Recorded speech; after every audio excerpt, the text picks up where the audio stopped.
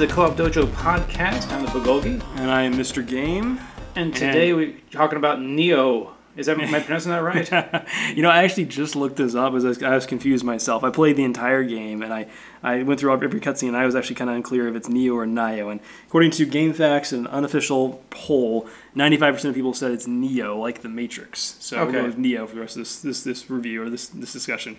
I haven't played the game, so no one calls him by name during the game and says, Nioh, come here, or Nioh, come here. His name is actually William. So, it's embarrassing because I played the entire game, and to cut to the chase, it's a really good game. I really enjoyed it. And it's about like a 60-hour game. Like, it's a very long game. But I don't really know where Nioh comes to play. The cutscenes kind of are long-winded. I'm not really sure where it actually applies. But I mean, I did follow the story of this Irish guy that comes to feudal Japan in the 1600s and gets involved in some kind of battles between a couple different families and stuff. And yeah, I was partially following that, and I understand it's based on historically accurate events that happened in Japan at this time. But I don't know what Nioh means, and I don't think that demons were part of that battle. So it's loosely interpreted based on these factual accounts. But yeah, back to the point. I don't really know where Nioh comes in, but I still think it's a really good game. Well, it looks like kind of a Dark Souls kind of game. I mean, I watched some videos of it, and it looks like the same kind of targeting system, same kind of huge bosses you fight, same kind of really tight-knit corridors you run through, and things like that. That's my impression of just watching it. Is that what you experienced? Yeah, it's a fascinating game. I read about it a little bit after I finished it. So first of all, you're right. At a cursory level, it feels and looks very much like a Dark Souls game. And it does have sort of a similar kind of mentality of you collect, in this game it's called Amarita instead of souls, but effectively it's still souls from things that you kill, and if you die, you lose all your stuff, you leave it at where you died, and you have one chance to go back and pick everything back up again before you die a second time, you lose all of it. That does sound like Dark Souls, yeah. You have shrines instead of bonfires. They act the exact same way. You go save at them, it respawns all the enemies you killed in the area around you. Combat is very much the same sort of thing where you have stamina to manage. It's very critical to kind of keep your stamina up so you don't lose your shield or your protection. And if you do, then they can do kind of a heavy attack on you and kill you pretty quickly. Every fight can be brutal. It can be fatal pretty quickly if you're not paying attention. The weight of your equipment matters, so it affects how fast you can roll and dodge and get out of the way. Magic's based on talismans, just like Dark Souls. You have light and heavy attacks, so you can parry. I mean, it's very much like Dark Souls. You even Dark Souls had that kind of unconventional multiplayer component where people could invade your game, or you could request people to join you and fight bosses with you. Same thing happens here, but I mean, you can request people to join you. You can summon people to your game to help a certain boss at certain times, whenever you want, really. But you also have the opportunity. It's done differently, but you have the opportunity of fighting not necessarily other players, but the characters other players have created for themselves. And so one of the ways it's sort of different, and I'll cover a bunch of these other ones, but one of the ways it's kind of different in a very kind of cool way, I think, is as you play the game, if you're online, you will see little graves kind of marked around the map, like little red graves with a sword sticking out of the ground. And if you go up to it, it'll show you that signifies a player died there, or several players died there recently, or whatever. But it picks one of the players that have died there, and it shows you sort of the equipment that person had at the time. And you can see not necessarily the details of the sword or the shield, the armor or whatever, but you can see kind of the caliber. There is a color scheme. So this is a yellow item or purple item, so it's a little more rare. So you can kind of see what they had. And you have the option of spawning a version of that character to your game to fight. And the computer will control this character, but it is effectively what that player was wearing at the time when they died. No, are you preventing them from getting their stuff back when you do that? Or no, it has no impact on somebody else at all. It's okay. It's just purely for your game alone. So you spawn them into your game, and if you kill them, then they drop a random sampling of like 2 or 3 things that they had. And so you have a chance, if you see like a really good sword that you want to get, you have a chance of getting it from spawning that character and killing that character in your game.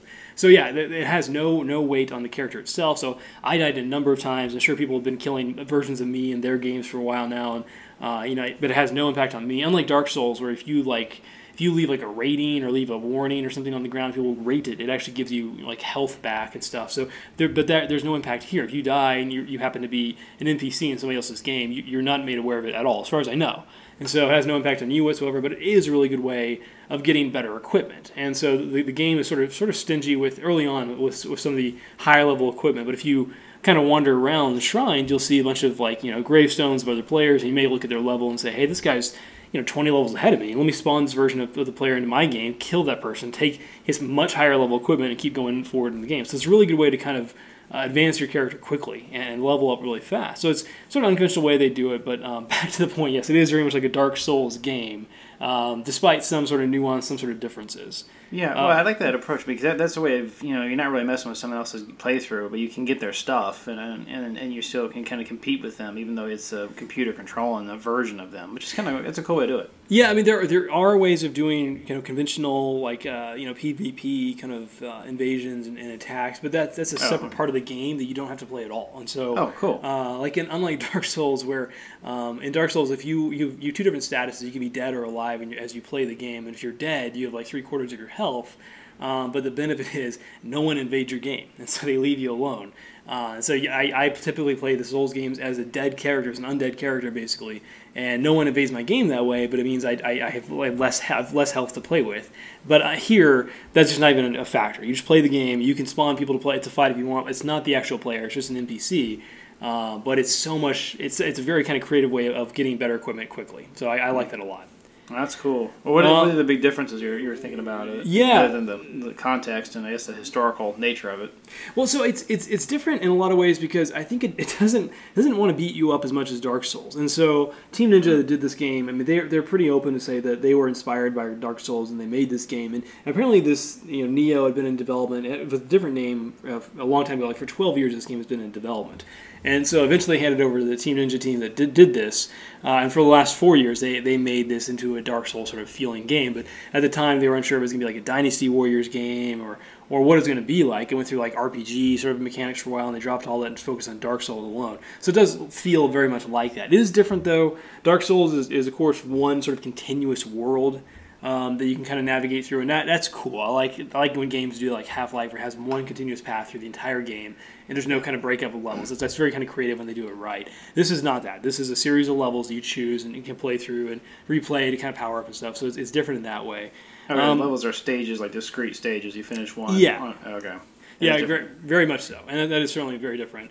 I think the game it's complimentary that it doesn't really want to. It doesn't feel like it's that punitive. So in Dark Souls, when you play the game, your weapons will start to deteriorate. You have to get them repaired. It's pretty easy to do that early on. You can get like a blacksmith box and repair your weapons whenever you're at a bonfire with a certain amount of souls. But it does require maintenance. Your weapons in tough battles can break. Depending on the attributes of the other things you're fighting, they could break your weapons, which makes you kind of defenseless when you're fighting things. This game's the opposite. This game, your weapons get better as you use them. You get more familiar with them. They get more powerful. They unlock kind of new attributes. So every weapon you get, the more you use it, the better you get with it. So it's not going the other way. It actually encourages you to try new weapons and use them a lot just to kind of level them up faster.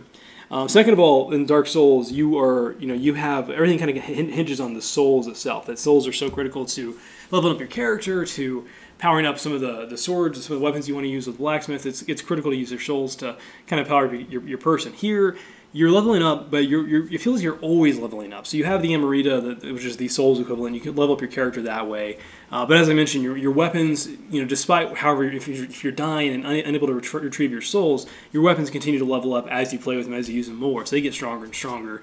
Third, you have skill points you unlock, and you do this through a variety of things. Like if you kill a certain amount of people with swords, if you use fire on a certain amount of people, you do certain things, you get achievements, and these achievements unlock skill points that you can use to learn new attack moves, to learn magic skills, to learn whatever else. It's not tied to your souls, your Amarita, your level at all. It's a separate component, a separate leveling up component. But you're always kind of powering that up as you play. And fourth, there are essentially like badass points from Borderlands. They're called prestige points in this game. And so every now and then you'll be notified that you've unlocked a new prestige point, and you go to a separate menu and you have like 4 random things you can do. So you can say like, I want to increase the gold I get by 50% or 1.5% the rest of the game, or I can increase the amount of souls I get, or reduce the amount of elemental damage I receive, or a variety of things like that. And you can choose one of 4, and you level up, and your character maintains that for the rest of the game. So you're always as you play, even if you're dying a lot, you feel like you're always powering up or getting better, getting stronger. So it's not as punitive as Dark Souls feels. That's interesting. Yeah. And then the other big thing that's kind of different is that this game feels a lot more. It has a lot more variability as far as the way you want to play the game, the combat. So in Dark Souls, you start out, you have your character classes. You choose, I want to play as the warrior or the mage or whatever, the cleric, whatever. You choose your character class, it dictates your skill points, it dictates kind of your starting weapons, and kind of puts you on the path to try to power that person up that way. Here you play as one guy, he plays William, who's effectively a samurai who can use magic, and you don't really get a choice in your character class, but you do have a lot more kind of variation in your approach. So you have 4 or 5 kind of weapon styles. You have the sword, you have the spear, you have the dual swords. You've got sort of a kind of a whirling sort of nunchucks on with blades sort of thing, and you've got axes. And you can kind of use any of those 5 weapons, and you're encouraged to try multiple ones out. And you have a couple different projectile weapons like bows and guns and stuff.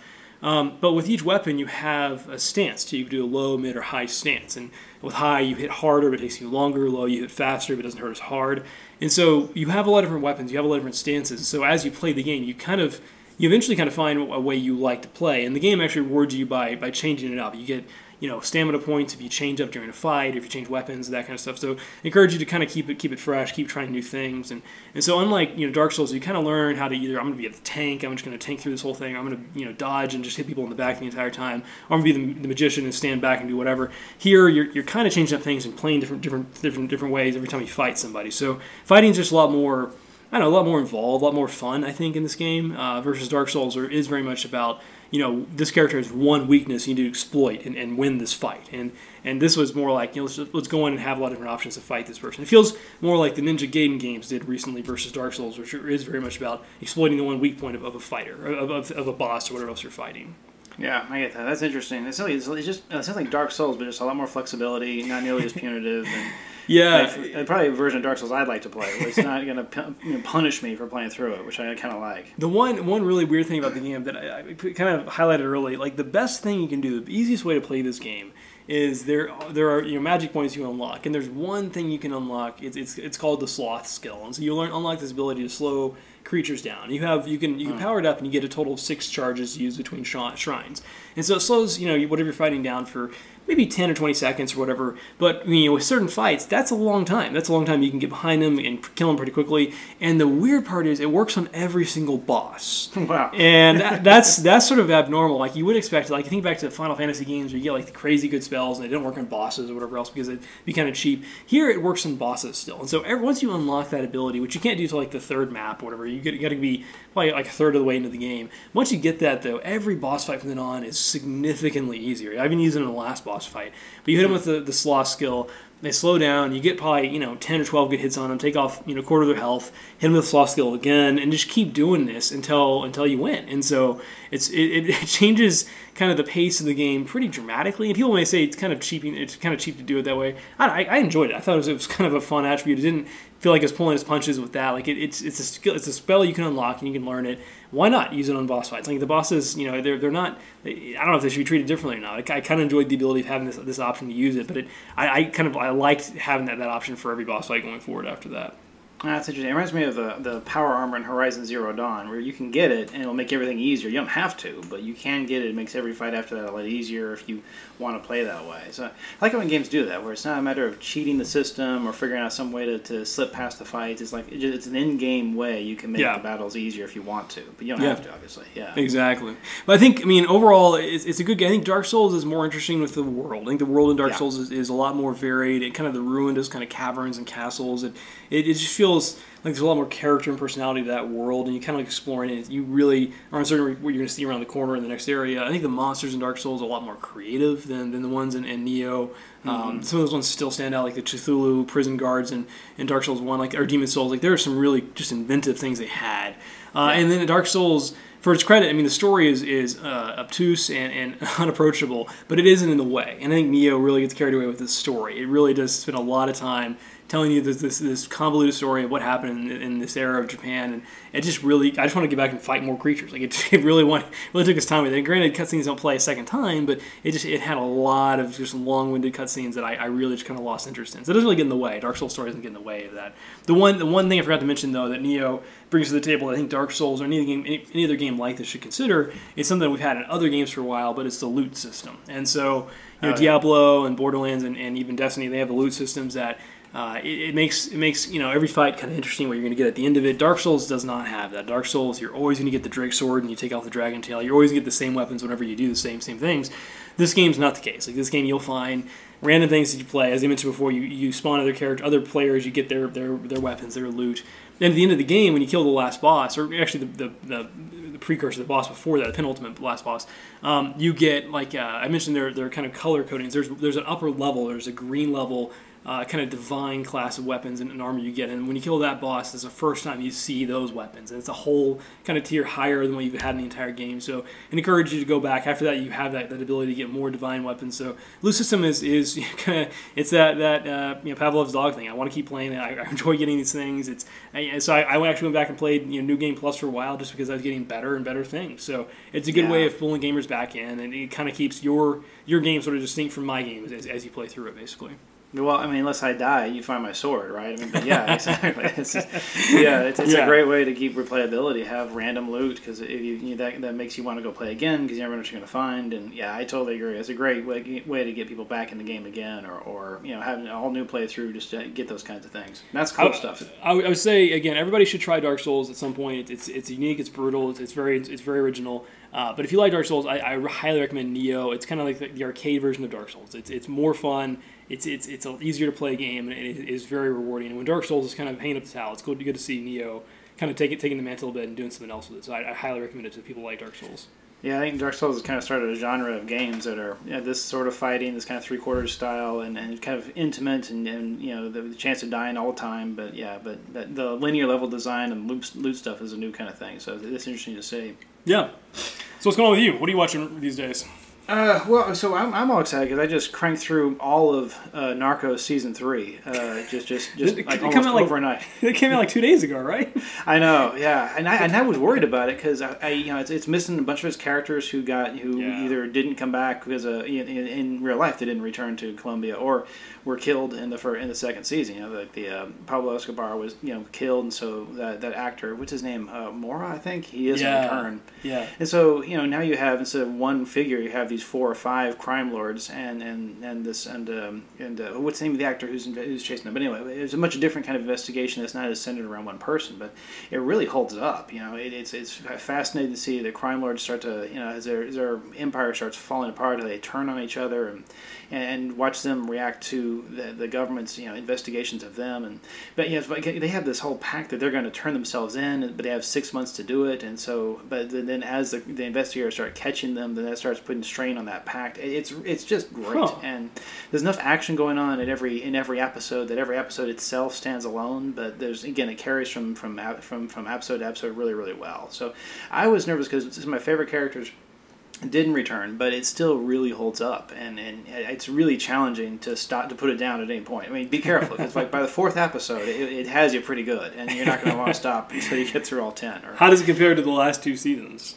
It's just different. It's such a different show. It's like, imagine if Sopranos did a season without Tony Soprano, where it didn't have that central figure, and you had like the people who a different group who came after him, who were no one of them is as charismatic as he was, but each of them is interesting and becomes more interesting as the show goes along, and you get to know their different mentalities. Like one of them is just kind of a butcher, one of them is just vicious, and another one's a little more. There's 2 brothers who are more subtle, and they're more part of the community, but they're also still capable of extreme violence. And anyway, to watch them again, their interplay as they get caught one by one, and it's really cool. I don't want to take away from it, but it really holds up, and it shows. I think Narcos is moving from being sort of a Sopranos into more of The Wire. It's moving away from being sort of centered around one arch enemy and one anti-hero, and moving more towards a character-driven study about what drives the drug trade. And that's cool. Yeah, it's really, really cool. So I highly recommend it. Yeah, I've written it off completely because I just thought I don't care. He's not around anymore. But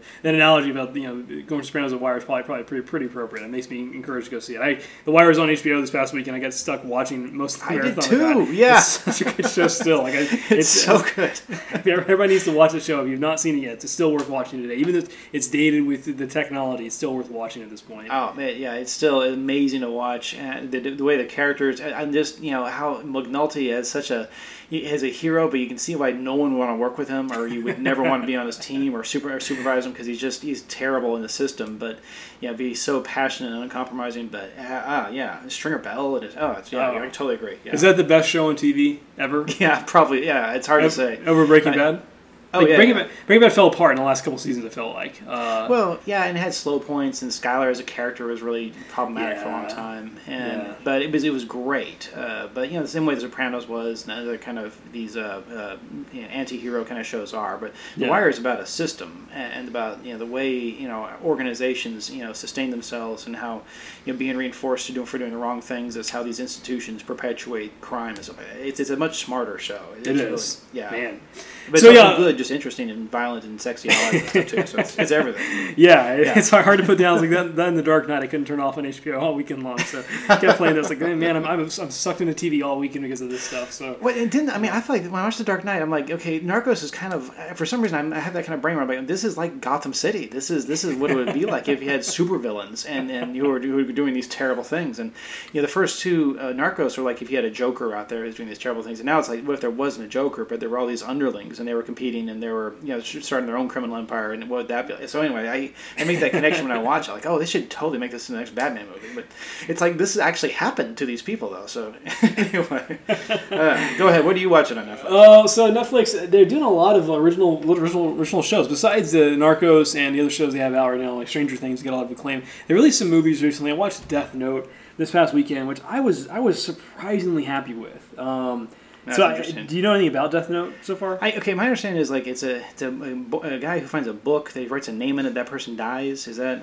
Yeah, that's basically it. So it's based on a Japanese anime that's become a series of movies too in Japan. So it's like there's 3 movies and the anime's gone on for a while, but it's creative. So that's sort of the high level what happens. What they do with the story, at least in the movie, the U.S. movie, is that this character who gets this book, that's right. He writes down the name in the book, and it's kind of got this gremlin sort of element. There's a lot of rules associated with this book. So you can, when you write down somebody's name, you have 48 hours before they die, and you can kind of control them for 48 hours. And you have to know the person's face. You got to know the person. You got to know the person's full name. And so there's a lot of ways people play with that. Like the detective that he's up against never shows his face for a long period of the movies. He kind of thinks that's part of the story. So he's trying to avoid being able to be killed by the main character. But the main character uses the book for a while to hunt down bad people based on what he sees in the news and terrorists and things like that. And everybody he kills, like he makes them write down the name Kira on the wall before they die. And so people start feeling like Kira is like this god, and it's kind of taking vengeance on bad people in the world. And so people start worshiping this fake god that this guy who's using the notebook has created in people's minds. And so from there, this detective in Japan chases the source back to Seattle and chases down the main character in Seattle and pursues him there. It feels like it's inventive. Like a lot of things happen there. You have like ways you can manipulate people and you can have kind of these long-winded kind of high sort of sequences take place by controlling one person to do something else and who controls somebody else. Like it's sort of convoluted, especially towards the end, but it kind of works. But the movie feels like it's underserved sort of the original source material. Like it feels like they jump a little too quickly to do things. Like his father's played by Shea Wingham, the guy from like Boardwalk Empire, Nucky's brother, and that guy, yeah. He's also on Narcos, I think. Yeah. He's in there. He shows up in everything. He's in everything. Yeah. he's a dad in this movie. He plays like a detective as well, the main character, and like there's a whole storyline about. He's also investigating Kira from Seattle side, but the first time you see him go to the office, like his office has been ransacked by the other fellow police officers, and he tells like somebody that's because they're mad at him for investigating something they like and they feel like Kira's doing a good job. But until then, you've never seen any of that take place. You don't really know he's investigating them, so it feels like they're trying to take the entire series or maybe a couple seasons or one season of the full show in Japan and condense it down to a 90-minute movie. So you jump really quickly through storylines that could really be fleshed out. Like the first episode could be just finding the notebook and killing the first guy. That happens in the first like 10 minutes of the movie. Like he does it, kills somebody, and kind of moves on. And it feels like there could be a lot more weight associated with that. So I think it moves a little too fast. But it's very creative. I like where it goes. It's sort of open-ended at the end. It has music by Atticus Ross, the guy from Nine Inch Nails, who does really good music. And it kind of ends on an open-ended structure, so I enjoyed that part of it as well. I just feel like it's not too... Go ahead. Well, I was like, you're funny you're talking about this. I feel like that's exactly what they should have done with The Defenders, is make that like a 2 or 3 hour movie. And it's like with Death Note, they should have made like an 8-episode series. I would easily, yeah. I'd easily watch that. I mean, the bad guys, the demons played by William Dafoe, has a great time playing the bad guy and kind of just being menacing and stuff in the background. And The characters rendered very well on the screen. Special effects are really good for that for a Netflix show. So it's highly entertaining. It's worth watching. It's a little kind of OC, hyper dramatic at some points. You have some teenage angst, music kind of blaring loudly as things happen in slow motion. So some of that happens every now and then. You got to kind of push past that part or those parts. Yeah. And there's probably 3 or 4 of them in the movie, but I enjoyed it. I thought we're wrapped up. I was kind of happy with how it concluded, and I'd be thrilled to see the sequel if they ever did one.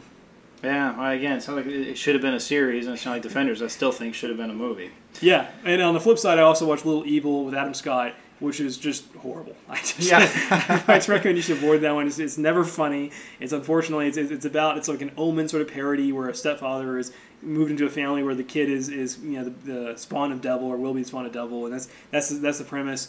Really never finds any kind of jokes throughout. There's a couple of good scenes with other kind of stand-up comedians, or he's at therapy talking about how bad his kid is, and they're comparing it to their kids who are evil in their own ways. And that's a little funny little sequence about midway through the movie, and that's about 5 or 10 minutes of humor. But otherwise, the movie's pretty lifeless and pretty I know, pretty right? boring. Like how timely an Omen parody. Like people have been dying for this because every year it's another Omen movie, so might as well make a parody. That's a good point. Oh, man. 40 years too late on this one. Yeah, exactly. Yeah. Like, what's next? Forbidden Planet parody. We're gonna do a parody of Metropolis. It's gonna be. Yeah. Well, I couldn't get through. I got through 20 minutes of it and I turned it off. You didn't miss anything at all. And I love Adam Scott and I love Evangeline Lilly. They're great, but I'm not in the mood for this. Yeah. Yeah, they can't save this movie at all. But Netflix is on a tear. I mean, with that and Stranger Things and Mystery Science Theater, there's a lot of good original shows right now, so I'm very happy with them. Yeah, and I'm still loving Ozark. I recommend that to people. It's not perfect, but it's an interesting show about what you do with, how you have to be smart with money. It's like it's like imagine if Skylar was the main character. How do you launder someone else's money and the limitations of having a lot of money. It's a cool, and Jason Bateman's really good, and the whole cast is good. So I still recommend Ozark to folks. That's cool. All right. I think we've gone over time, but that's going to be it for this week in the Co-op Dojo podcast. About time to start downloading Destiny, right? That's exactly right. Next is Destiny. I'm going to get to working on that right now. All right, that's it for us.